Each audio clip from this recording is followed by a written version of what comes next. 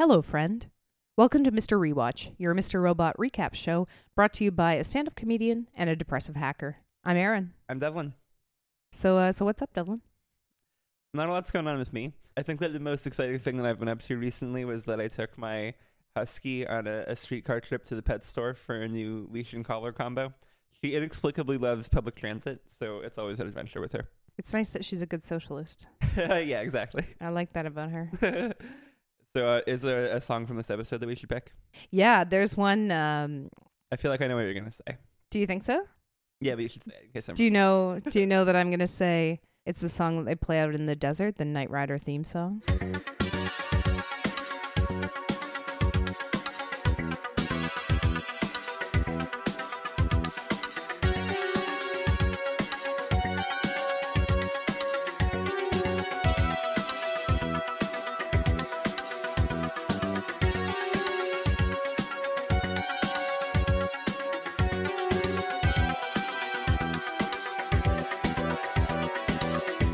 So do you remember at the end of season 2, at the very end after the credits even, there was a quick scene with Leon? I do, because I was so excited to see Leon and Trenton and Mobley. You mean Frederick and Tanya? Yes, sorry, Frederick and Tanya, which is the name of the episode this week, right? Yeah. I don't know why, but at that time, I thought that all of them getting together could only be a good thing. It seems like that might not be the case, though. I also thought it was a positive at the time. I must say, this whole episode, you know, that episode of The Simpsons where Bart falls in love with his babysitter? Yes. But of course she rejects him because she's 10 years older. And you know where she rips his heart out of his chest and says, well, you won't be needing this anymore. I feel like this whole episode is like that for me. Yeah. We were talking about how there weren't that many like secrets or Easter eggs in this episode offline. And I think that's basically because this episode is just like sadness extract. Like there's not really much else involved. It's so sad. And of course, I could only emote through The Simpsons because it's just like, you know, when Ralph has his heart broken by Lisa and they're like, oh, you can pinpoint the exact second when his heart breaks in two. It's horrible. I remember you used to reference that on the show. So Leon's here. He's talking about Frasier. What's going on here? So Leon has the two of them, Trenton and Mobley, captive. I think they're wearing handcuffs. And when we first come upon them, there's a man lying on the floor and he's got his throat slit. He's dead. Bit of a grim scene, especially because we find out that this is one of Mobley's friends. We also know Leon's a little bit handy with the knife, so, you know, it's not looking good. And Leon, though, because he's the most chill character in this whole universe, it's just chit-chatting about sitcoms. So I know that I still haven't been able to convince you to watch Seinfeld, but you did watch Frasier, right? I did watch Frasier. Were you a fan? I was a fan. I was a fan too, and I think that I really liked that show, but I like Seinfeld even more, so all the more reason for you to watch it, I think. I find it really interesting that Leon finds Frasier unbelievable and says it turns him off sitcoms entirely. So he switched over to dramas, and in particular, and this comes back to the song that we chose at the beginning, Knight Rider, which he says predicted our current dependence on technology. Our producer Dave was making fun of us for not having seen Knight Rider, or actually like even knowing what Knight Rider was to begin with. So maybe I shouldn't give you too much of a hard time for not watching Seinfeld. It's funny. I feel like I don't know how I missed Knight Rider. It came out in the 80s. And when I looked it up, which I had to do, I learned that Knight Rider usually depicts average citizens or ethical heads of corporations. This is from Wikipedia. That's why it sounds so pedantic. You sound like Siri. Oh, man. Maybe that could be my next career, being the voice of an electronic assistant. Or ethical heads of corporations being bullied into subservience to an overbearing or ruthless criminal organization. I wonder why it's featured here. Yeah, that seems kind of like it's hitting you over the head with symbolism once you know that. And so what I like about this episode, though, is we do have some moments where we really get some relief, where you kind of get to enjoy the characters in spite of the sadness and brutality. That's interesting. To me, it just felt like sadness and brutality. Yes. On second watch, I found some moments of relief. But the first time I watched it, just sadness and brutality. So let's move into Elliot's storyline to start us off. So it picks up right where the last episode leaves off. So he's standing on the street learning of the explosions that have occurred at the 71 E-Corp facilities. And given his intense reaction to that, he decides to have an emergency appointment with Krista. Yeah, he heads to her home office. Luckily, she was available. I know. I thought that would never happen in the real world, but I'm glad that it works out in this case. He's having a very difficult time. I think he's having a panic attack. He's having a hard time even speaking. And they do some really cool camera work here, actually. They're kind of following him as he kind of paces around the office. Did you think that the camera work was similar to the Darlene panic attack scene? I didn't see that. I didn't see that. I was asking just in case. I wish it had a parallel that I could refer to, but I don't have one. And then, slowly, as producer Dave taught us about bit crushing, they kind of bit crush his voice out, and Mr. Robot is present. And Krista thinks that Elliot's goal was really ultimately to deliver Mr. Robot to her for a conversation. Yeah, Mr. Robot, though, notes that he would prefer just to have a more direct relationship with Elliot. Krista says that Elliot doesn't seem to be interested in that, but maybe she can help them to understand each other in a better way. And so I guess really the internet dialogue, like the text chat they had in the last episode, that's the first time they've communicated even semi-directly for a number of months, right? Hey, good point. Mr. Robot is very agitated, of course, because he's just found out that he's also been played. Mm-hmm. And he also is afraid that he's going to be like the fall guy for this operation. Absolutely. So he kind of talks about the goals, where they were trying to give power back to all the people who always get shit on. But now he's been manipulated into, I think he views it as now upholding that power structure. And so everything is corrupted. And maybe he's going to, as you said, take the fall. Yeah, so he reveals his involvement in all of these attacks that have been happening over the past year. And Krista is sort of skeptical. I don't think she buys it. I mean, she says it sounds like delusions of grandeur. Like Tyrell Wellick works for you. Come on. Well, do you remember when Darlene confessed to that pickpocket on the subway, and I said she probably just sounded like some random crazy person? This is probably exactly what Krista is thinking as well.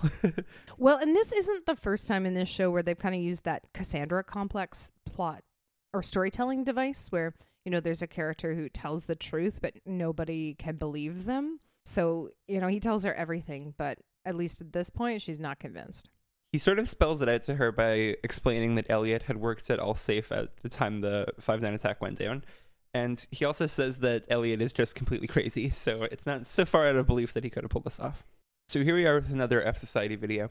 I want to say it's the 8th one, but I also realized that it's like Bros in the series where I've numbered them, but I lose track and double count them. So, there've been a series of F Society videos, and there's a new one. Yeah, so this is video 1. Video 1, where they say, good people of Earth. There's more up our sleeves. They also say that the recent attack, the most lethal of all their attacks, the only one that's actually physically hurt people and not currency or property, is only a parlor trick. And their true act of sorcery is going to happen in the next 24 hours. Very ominous. Very ominous. They also say in this, the clock is ticking. I remember clocks, of course, have a continued significance in this show. Absolutely. So this video is being played by Dom and Santiago with Tyrell's lawyer. Yes. And so remember last episode, I said I wasn't sure if Tyrell was off script and trying to sabotage Dark Army or if he was still compliant. So now I believe he is being compliant because he's got a long story that I think serves their purposes about how he's been held captive in that basement for the last 5 months. These terrorists have threatened his wife and son. But if the FBI looks out for him, he is prepared to name the 2 people responsible for 5-9 for starting it and also give their location. At this point, we do not know who he's going to point the finger at. We also learn he's been fully cleared of the murder of Sharon Knowles. That's an important piece here, too. So this is really the only potential legal or criminal justice system hurdle that's left for Tyrell. That's cool. I guess Joanna actually had some purpose this season. Well, it's interesting. I actually read something, and I apologize that I can't remember the source, about how there is kind of a trope where a woman character dies just to advance the storyline of a man character. It's called, I think it's like Women in the Fridge or Women in the Freezer. Yes, yeah, yeah. And so I feel a bit sad in a way that I think she was reduced to that. And actually that goes along with, I feel like they set up these strong and excellent women characters, and then this season have not made good use of them. Yeah, I hope that Dom still has something planned. I got a good feeling about Dom. But anyhow, Dom is kind of feisty with the lawyer. She says, we don't call it coincidence. We call that bullshit. I love how she's kind of just like calling all the shots in this meeting. I know, she's really taking the lead. And I don't know if that's out of desperation or she's just frustrated with how, disingenuous it all seems. But remember, too, the other person who doesn't believe in coincidences is White Rose. Good point. I get the impression that she's like equal parts frustrated and like probably feeling a little defeated at this point. Because we find out that Santiago, right after this, is kind of getting back to his usual antics of belittling her and kind of trying to obstruct her in every way. Because the next scene is just a private conversation between the two of them. And Dom is really questioning, I think, his judgment and his leadership. And of course, this is a really good use of dramatic irony because all of the audience knows that she's absolutely right to be doing so. And Santiago kind of pushes her, he puts her back in her place, right? He, calls on the chain of command and tells her that she better start remembering who she reports to around there. Earlier in the scene when they were still talking to the lawyer and the lawyer floats the idea of the immunity deal, Dom says that instead of that, they'll just charge them with what they were planning to, but throw on obstruction of justice as well. That's basically what Santiago is doing here. And I think I noticed that when she says those words, Santiago kind of like turns and looks at her like he's thinking about something. Oh, interesting. All right, so let's see what is happening to Angela in the aftermath of this. So Angela is broken. That seems like a bit of an understatement. Yeah, like something inside her is just like completely collapsed. Because she's just watching the news. She's just glued to her television set and monitoring the death count. And Darlene is with her. They're at Angela's apartment. And she keeps saying these totally nonsensical things like, they're going to be okay, right? Like all the people who died, they're going to be all right. And Darlene, who is used to dealing with people who are experiencing paranoid delusions and things like that, has no idea what to say. I think she just tells her to like stay in place. She's going to get her stuff and come back and take care of her. Do you think that she pieced out because she was so creeped out? I don't know. Or also because Darlene's plan is a bit unclear to me at this moment. I don't know where her stuff is, I guess at the safe house. Good question. Like, I'm also kind of surprised that... I'm surprised that she reacted this way to the attack that she tried to stop. Because she doesn't really seem that perturbed by it, to be honest. Is it perturbed? What's the word? Perturbed. Yeah, okay. Yeah. Well, and it's interesting because I think Darlene, for as hard as her exterior can be, kind of reflexively goes into this caretaker mode. And so now I think she's just really focused on taking care of Angela. But also remember, she's trying to learn what Angela knows. So I don't know what blend of things might be going on, but Darlene, is going to stay with Angela for now. So here we have another phone call from Santiago to his mom. He had given her advanced warning about the attack that was coming up to make sure that she was at home safe and sound. And now she's calling back and kind of in response to this attack that's gone down. This is kind of interesting. I do find these attempts to humanize Santiago sort of give that character some depth because otherwise he's just kind of a jerk. Yeah, I mean, that's how I feel. So I don't know how well this plan to humanize him is working. Maybe he could use some image rehabilitation. Maybe that's what they're doing. Maybe this is crisis management. His mom's obviously quite ill. He refers to some treatments that she has left because right now she's afraid to leave her house. He tells her not to be afraid of the video. So I guess the F Society video has been broadcast publicly and widely. So this is something that, average citizens know about. He does say that they caught the guy and she shouldn't be afraid. We do learn in this conversation that the media has named the Red Wheelbarrow as the site where Tyrell was discovered or was being held captive, and that he has identified 2 suspects, and they've been confirmed by Nouri. So now I suppose we see the use of that character. Remember him? He was the guy that captured all Sweaty in his apartment, claiming that his leader was F Society. Yeah, Sweaty Dude 1. Sweaty Dude 1. That's one sequence I've not misnumbered yet. No, he was eating something funny, and that's what I called him at the time. Wasn't it? It was like Fruity Pebbles. It was Fruity Pebbles, totally. Or Fruit Loops. Like it was like kid cereal, So now we know Tyrell's given up some information. Let's go over to the Tyrell story for a minute. Yeah, he's currently being interrogated by a different FBI agent, and he's asking to see his family. So the agent goes into Santiago because, of course, they know his wife's dead. They've kind of tried to prevent this information from getting to him now. And it is about to be revealed to him in a swift and brutal fashion. Yeah, you could say that because Santiago goes into the interrogation room, turns off the camera, and then kind of just like digs into him. Now, of course, Tyrell will remember Santiago from when he blew that cop away to keep him from being apprehended the first time he was caught by police. So this is really Santiago's only moment to make sure that he can keep that secret and keep Tyrell on script. So he basically threatens Tyrell with his child's safety, saying that he needs to continue to follow the scripts.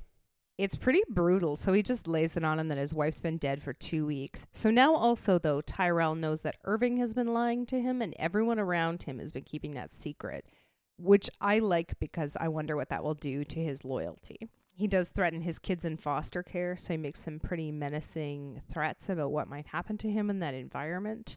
And Tyrell he really Tyrells it. That's a great way to use that expression. I wish more people got the reference because I think we see people Tyrelling it all the time. But, he falls apart. Pretty good acting, though, I thought. It's kind of hard to nail a performance like that, I think. Like, sometimes people end up looking a little ridiculous. Well, especially, I think the emotion of grief, because it takes so many forms. And I think it's very hard to act that out. But I think the way Martin Wallstrom does that scene is excellent. Agreed. I really think that this scene is starting to telegraph that Santiago is going to get it. Do you agree with me? Oh, why do you say that? I think that this is kind of like culminating his character depth. You know what I mean? Because is he kind of outrun his usefulness? I mean, his cover's blown. Well, what I think is that like they're portraying him as such an evil character because they're going to kill him later and they want it to be more satisfying. Ooh, it will be satisfying. Yeah, like that's what we're all hoping for at this point. So let's go back to see what's happening to our friends Frederick and Tanya. You know how I've been saying, well, I think that I'm reaching a lot when I say that show makes Breaking Bad references, but I was definitely getting some real Breaking Bad vibes from these scenes out in the desert. Because, of course, in that show, that's kind of where they take you whenever you want to be anonymous. Oh, interesting. Is that also where they bury the bodies? Sort of. Normally, they dissolve them in acid. Oh, wow. Producer Dave is nodding. Yeah, I see some nods. I think he just likes burying bodies.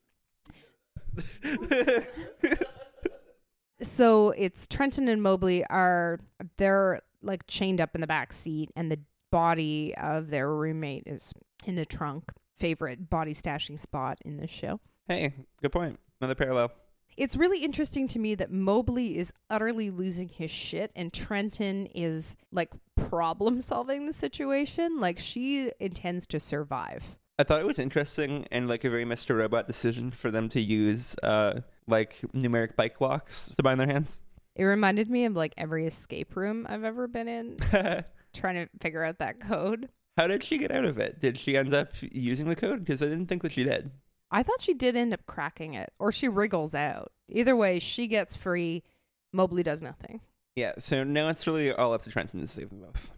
And of course, there's an obstacle in her path because Trenton, like me until I was 32, does not know how to drive a car. I'm 25 and currently not able to drive, so I understand as well. Well, you're in the city, so you didn't have to.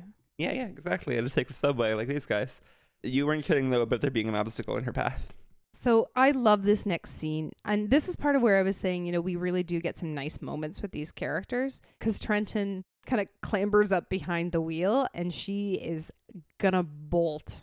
Like she's like, I was gonna say driving as if her life depended on it, but I suppose that it does, actually. Yeah, this is like the most appropriate time that you could use that phrase. It did remind me of a scene, one of my very favorite scenes actually in The Handmaid's Tale. Really good scene. If I know folks, what you're talking about. Yeah, do you know what I'm talking about? Do you want to talk about it? You can do it. I don't remember the name. So Emily, or Ovglen, so she's a handmaid. Remember, in that dystopian universe, women are not allowed to drive cars. And so one day she's out and she sees an opportunity to steal the oppressor's car. And there's like 30 seconds where she's just driving. And she's going to get caught and horrible things are going to happen to her. But it's so glorious that she has like this one brief moment of liberty. It's beautiful. And so Trenton drives like Ovglen, like just like floors it. And it works out much in the same way. Yeah, you know how I was saying that in the last episode it had kind of like a Hollywood ending with music and stuff that would lead you to believe that things were okay, and then it just goes to shit like in the blink of an eye. I really thought that they were going to get away at this point. I did too, until she drives that caddy right into like a boulder and they're cooked. Whoever writes the dialogue for Leon is a genius. Like, it's fantastic. Hey, did we talk about the dead man switch? That's probably an important detail we should go into. no, why don't you talk about that? Yeah, like, I mean, that's probably the most important thing in this scene, so I feel like it's something that we shouldn't overlook. Mobley speculates that the reason the Dark Army has come after them is because Trenton sent in some kind of email to the FBI. He says that she didn't actually do that, but she has prepared a dead man switch to send the email out to somebody who she trusts, who I figure must be Darlene. Do you have any ideas? I don't. I admit my great curiosity about this scene is who is Trenton's trusted person? Yeah. So now that that's out of the way, we can find out that Leon ends up catching up to them because they crash the car. He says that's no way to treat a caddy. Yeah, that's a nice quote. I marked that down. I also like that he basically has like one emotional plane. Like, he's still super chill, even though his captives just tried to escape and destroyed his car. I can't really imagine him not being chill. Yeah, like, I don't know what would have to happen. We don't get to see that in this episode. Like, it's that one note. Well, actually, I don't know how chill it is for him to make them dig the graves for their friends. That's probably not very chill. He's very chill through it. Yeah, I guess you can have like a chill affect while doing something that's inherently unchill. Yeah, because everything he does in this is inherently unchill, but it doesn't seem to affect him much. We should make that the episode description. Inherently unchill. That's actually my personality type. Krista initially pushes back on Mr. Robot and expresses some disbelief about his involvement, or Elliot's involvement, in the 5-9 hack and the subsequent E-Corp building explosions. The evidence that Mr. Robot was able to give her, though, ended up convincing her and changing her mind. Enough to call her lawyer. Yeah, so I guess she's thinking about turning him in just because of the scale of this massive attack. But like the lawyer says, it would be illegal for her to do that. Because she is bound by confidentiality. But you can tell and Gloria Rubin also has a really great performance in this episode. Like, she believes him. She really believes him. Here's a question I have. Do you think that she told her lawyer what Elliot did? Is that something she can do? Well, she could do it because that is also protected by confidentiality, right? That's what I thought, but that gave me this like evil master plan. Or why can't you just like daisy chain a bunch of lawyers who all have confidentiality agreements? Because, I mean, now that lawyer can go talk to his lawyer and so on and so forth. I think you can do that, can't you? I don't see what would prevent it. Okay, startup idea. He does know the specifics, though, because remember, he pushes back on her and says, hey, do you know how many, like weirdos out there are calling in and saying they did it? You know, how do you know this guy isn't just making it up? She says she's got a feeling, basically. She says that she knows him. Yes. And so, I mean, and we know, of course, that she's right. But I think she's sufficiently convinced by the lawyer to keep quiet. You know, it seems like every time there's a character on the show who's sort of like suspicious but indecisive, they actually seem to be correct. Yeah, like they should really trust their guts more.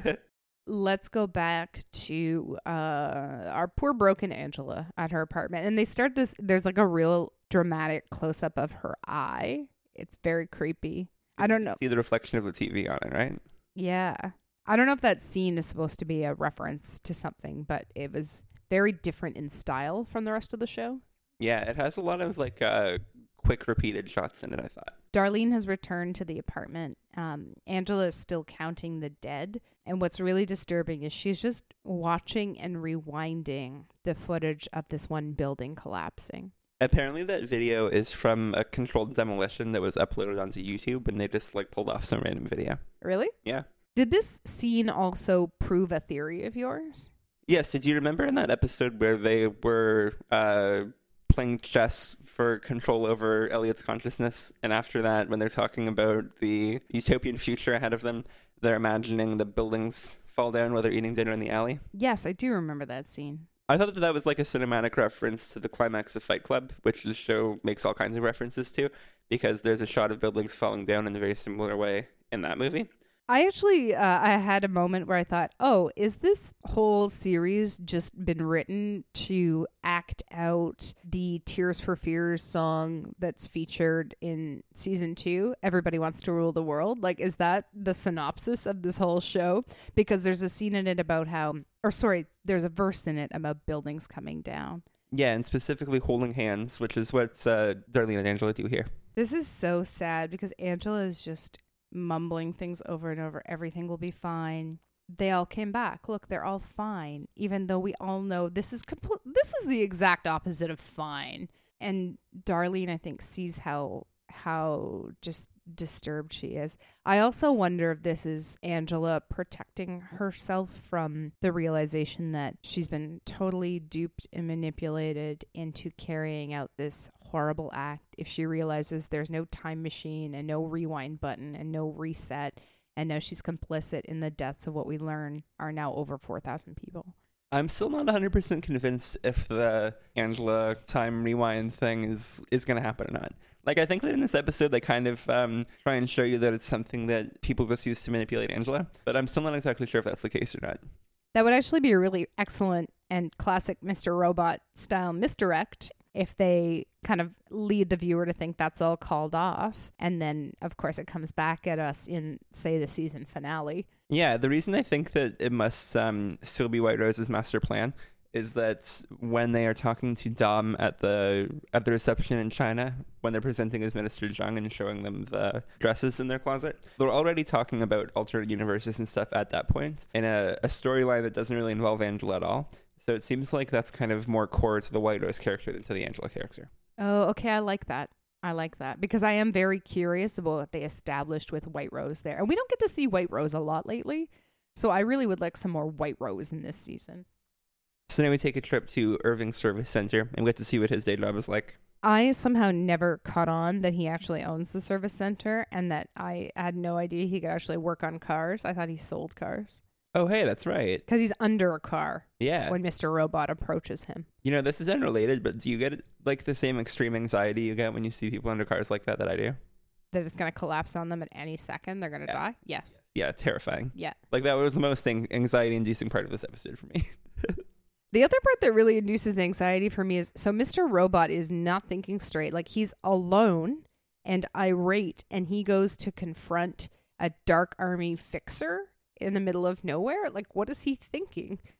It's very foolish, and of course it plays out exactly how you think it's going to play out, because two big foot soldiers in Dark Army masks come up behind him and knock him completely unconscious.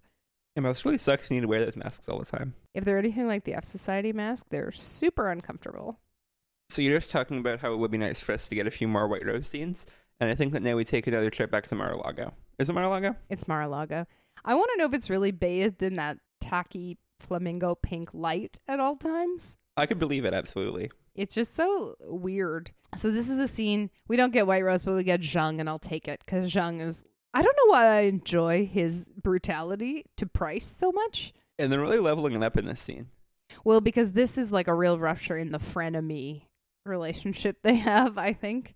And Zhang is at first kind of trying to tell him to cool it, because nothing creates profit like a global conflict. Yeah, they say that E-Corp is too big to fail, and that everything will end up being okay for them. This really reminded me, I know it's been some years since I've read the book, but if any of you read Naomi Klein's The Shock Doctrine. Was that years? I feel like I had just listened to a podcast about that earlier. I think the idea is still very much in play, because this is the idea about when governments either create or mismanage some kind of crisis, and it allows them to usher in a whole host of neoliberal policies because everyone is so distracted just trying to survive, they almost don't notice in a way. That reminds me of that statistic that we quoted in a previous episode about how the United States has been at war for like 95% of its existence. Exactly. So there's lots to take advantage of, right?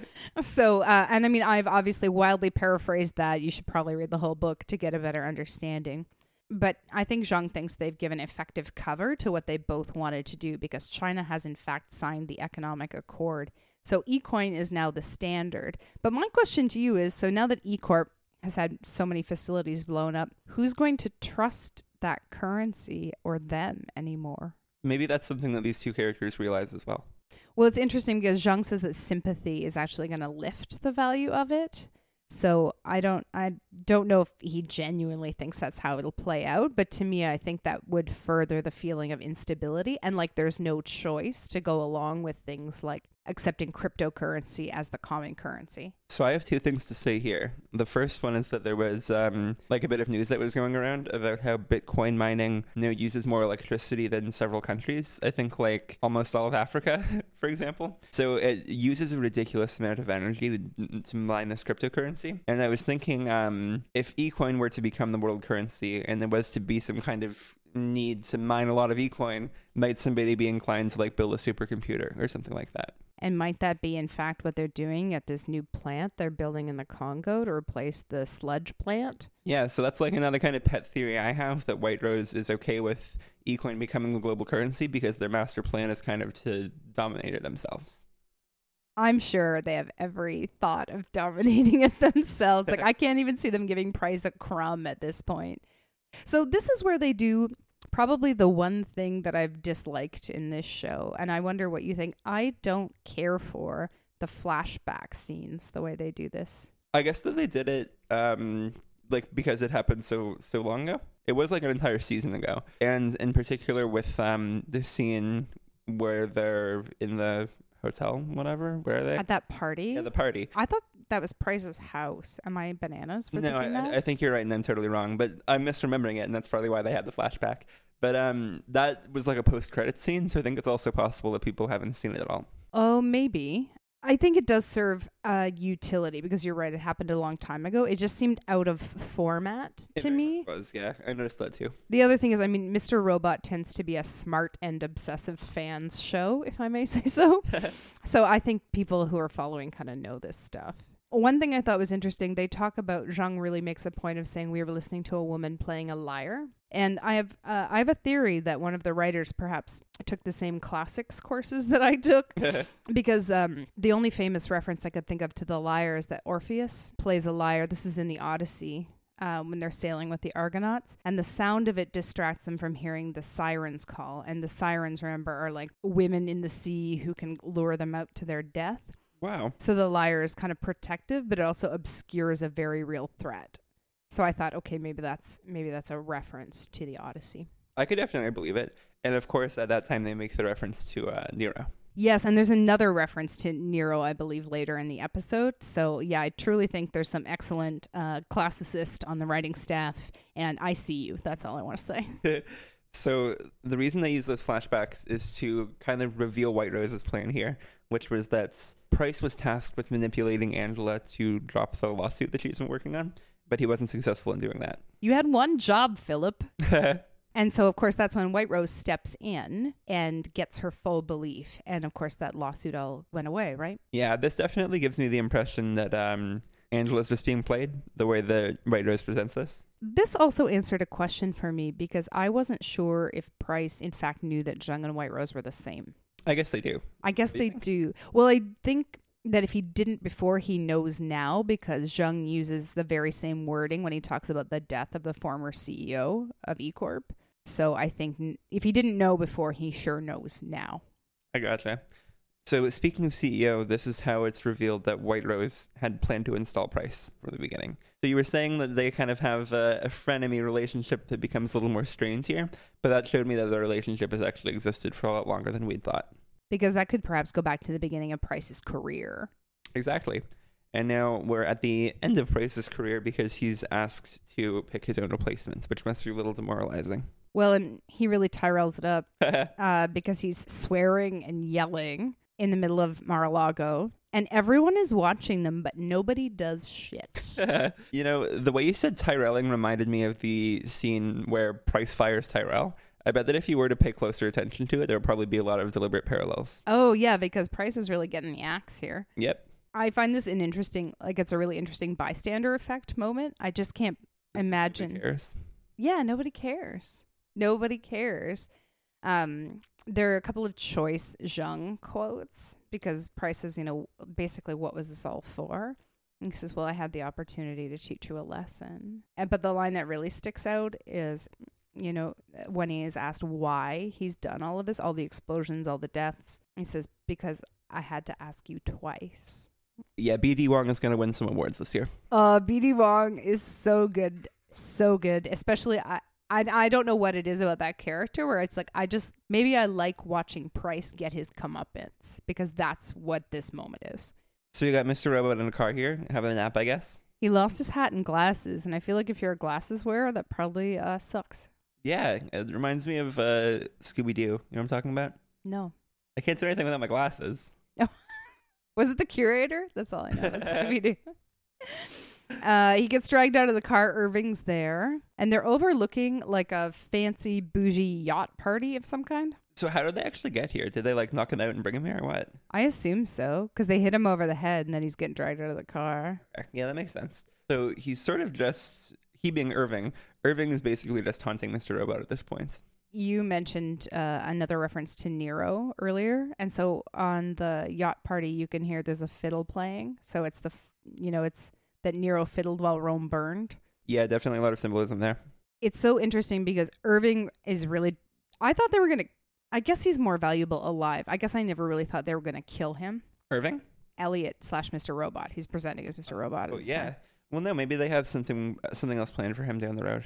Irving's on like a mission to crush his spirit, though, because he really drops the hammer. Like he said, your mistake was thinking this was your plan. Your revolution was bought and paid for by people like that, the people on the yacht. Sure, this is a sad episode. This is so sad, and we're not even at like the sad part yet. No, this is just let's see what depths we can plunge into.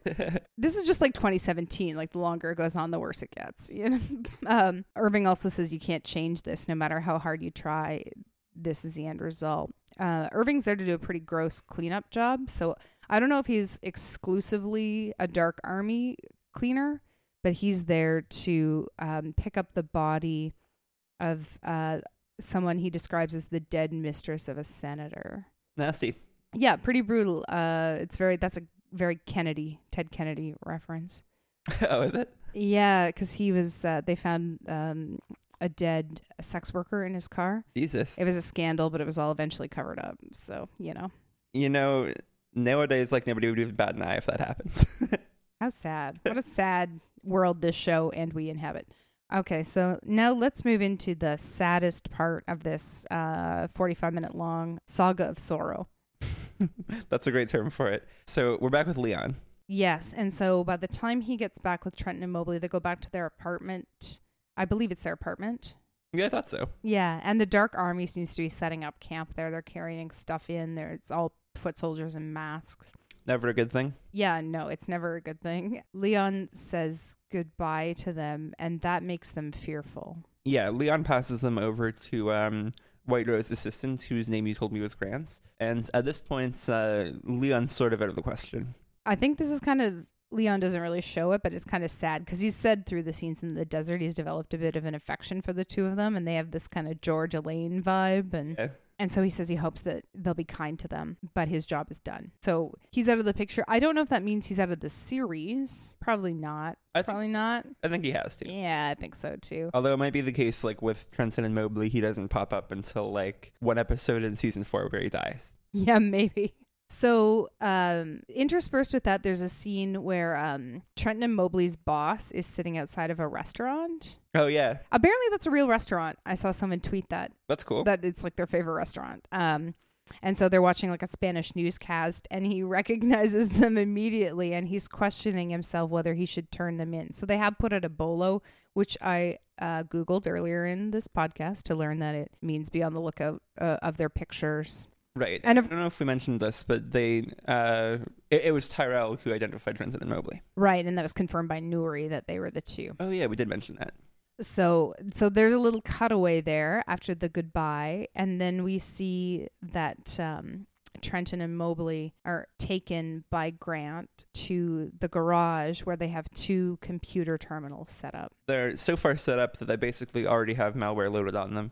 And it's not really the case that they're trying to coerce them to write some malware for them or anything like that. In fact, they're very confused about what's going on.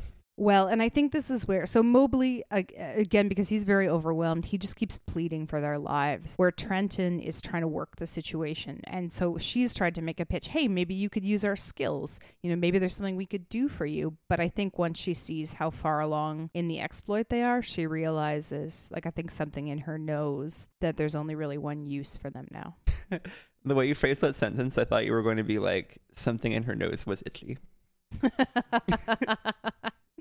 Probably also that, because she's terrified and who knows what happens. What they see is that the Dark Army has already created an exploit that's designed to take over air traffic control systems at major American airports, Chicago, Atlanta, and Los Angeles. So at this point, Trenton, she asks, what do you need us for? And that, I think, is what breaks my heart, is that they don't need them for anything. So this is where a foot soldier pulls out a gun, a handgun. And that's when Grant gives what I'll call the saddest pep talk of all time. And it's interesting because earlier in the desert, Trenton asks, what if we're being recruited? I mean, in a sense, they are. Yeah. Because he says that everyone in the Dark Army is willing to die because they're all soldiers of something much bigger than themselves. I have a question about what that ultimate goal is and how all of these people have been radicalized in this way to support that goal, even to the extent of giving their own lives. It definitely plays into that parallel universe hypothesis going on. And I wonder if they all believe that, if it's like, oh, there'll be cherry pie in the sky when you die. Like, I wonder if that's kind of the bill of goods they've been sold. Because Grant, I can't tell if he cares for them. Like, I can't tell if he's trying to give them some peace by saying, there's virtue in self-sacrifice and there's no greater gift one can offer the cause than everything.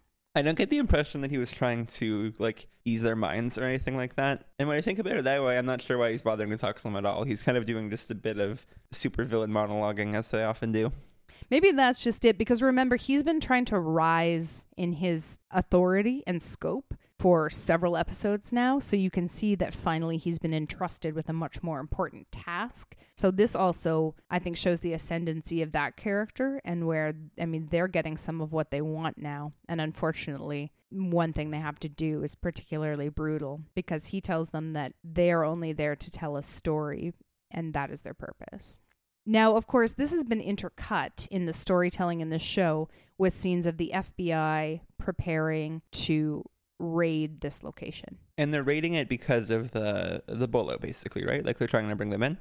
Well, and because this is the location that's been reported to them by Tyrell. So, of course, this has all been prearranged behind the scenes. Now, one thing that's interesting here, you caught that even though the scenes are intercut, the timing isn't in sync. Oh yeah, because you can see that in the earlier scenes, there's sun shining in through the windows. But of course, the FBI scenes take place through night vision goggles. But I didn't catch that. I couldn't take credit for it.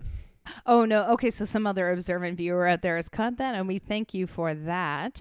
It also makes sense to me because, so the FBI they enter the house, and you can see that the Dark Army has had time to do a little bit of window dressing, because there's an Iranian flag on the wall and an F Society flag, and they've set up a video camera and an F Society mask. So they've really tried to build the story that recent video has come from them, and this new exploit, which of course the FBI is going to discover immediately upon entering, was the work of these two nefarious hackers who did the E-Corp explosions, who did 5/9. Yeah, so this clues back into a prior episode where White Rose was talking to Frank Cody about trying to claim that F Society originated in Iran. And it's still not exactly clear where they're going with that, but this definitely furthers that development. When we were talking offline, we were saying, hey, remember way back in the series when we thought, isn't it nice that they have a diverse set of characters, but they don't make it a plot point in a gratuitous way? Yeah, and then they kind of do here. I didn't like that much. Well, and I think the geopolitics of it are kind of ramping up, especially when we talk about, Congo is going to become more present to the story in the future as the plant gets relocated. And of course, there's a lot of complicated geopolitics that revolve around that region and mineral extraction. So, this kind of now presented as Iranian terror plot kind of ramps all of that up. And maybe that builds into some of the media fear-mongering and other things that are also very present. Totally. Now, the final scene, probably the quietest scene in this whole episode. There's a lot of music throughout it, but not when we see Dom, who is totally crushed by this revelation, back at the FBI headquarters. The revelation that they weren't able to bring in Trenton and Mobley? Well, they weren't able to bring them in alive because the FBI just recovers their 2 dead bodies out of the garage. So sad. It's so sad. It's so sad. I really like those characters. Yeah, me too. And they've kind of like been around from the beginning, so I was hoping they'd be in it for the long haul. Well, especially too, I think we get a glimmer of hope when we see them, out at working at their diner jobs, that they're gonna have some role in the future of the show. But there's something I want to say about that actually, but I want to wait until we're done with the Dom stuff. Oh yeah, okay. So all right, let's come back to it. So the last scene, so Dom goes back into that 5-9 hack control room. Remember where she's got this what's that kind of diagram called? Mind map. That's what that mayor calls it. Yeah, a mind map. You know what I'm talking about? No, tell me about it. It was this mayor who made a mind map that was in his office of other politicians and people in the area. But then people found out about it and were super creeped out, and he had to make a public apology. Oh my God.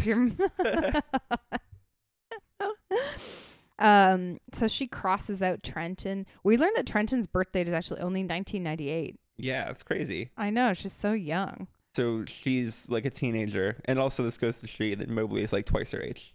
Yeah, because Mobley's birth date is 1984. What was most disturbing to me is that Tyrell Wellick and I are born in the same year. Wow.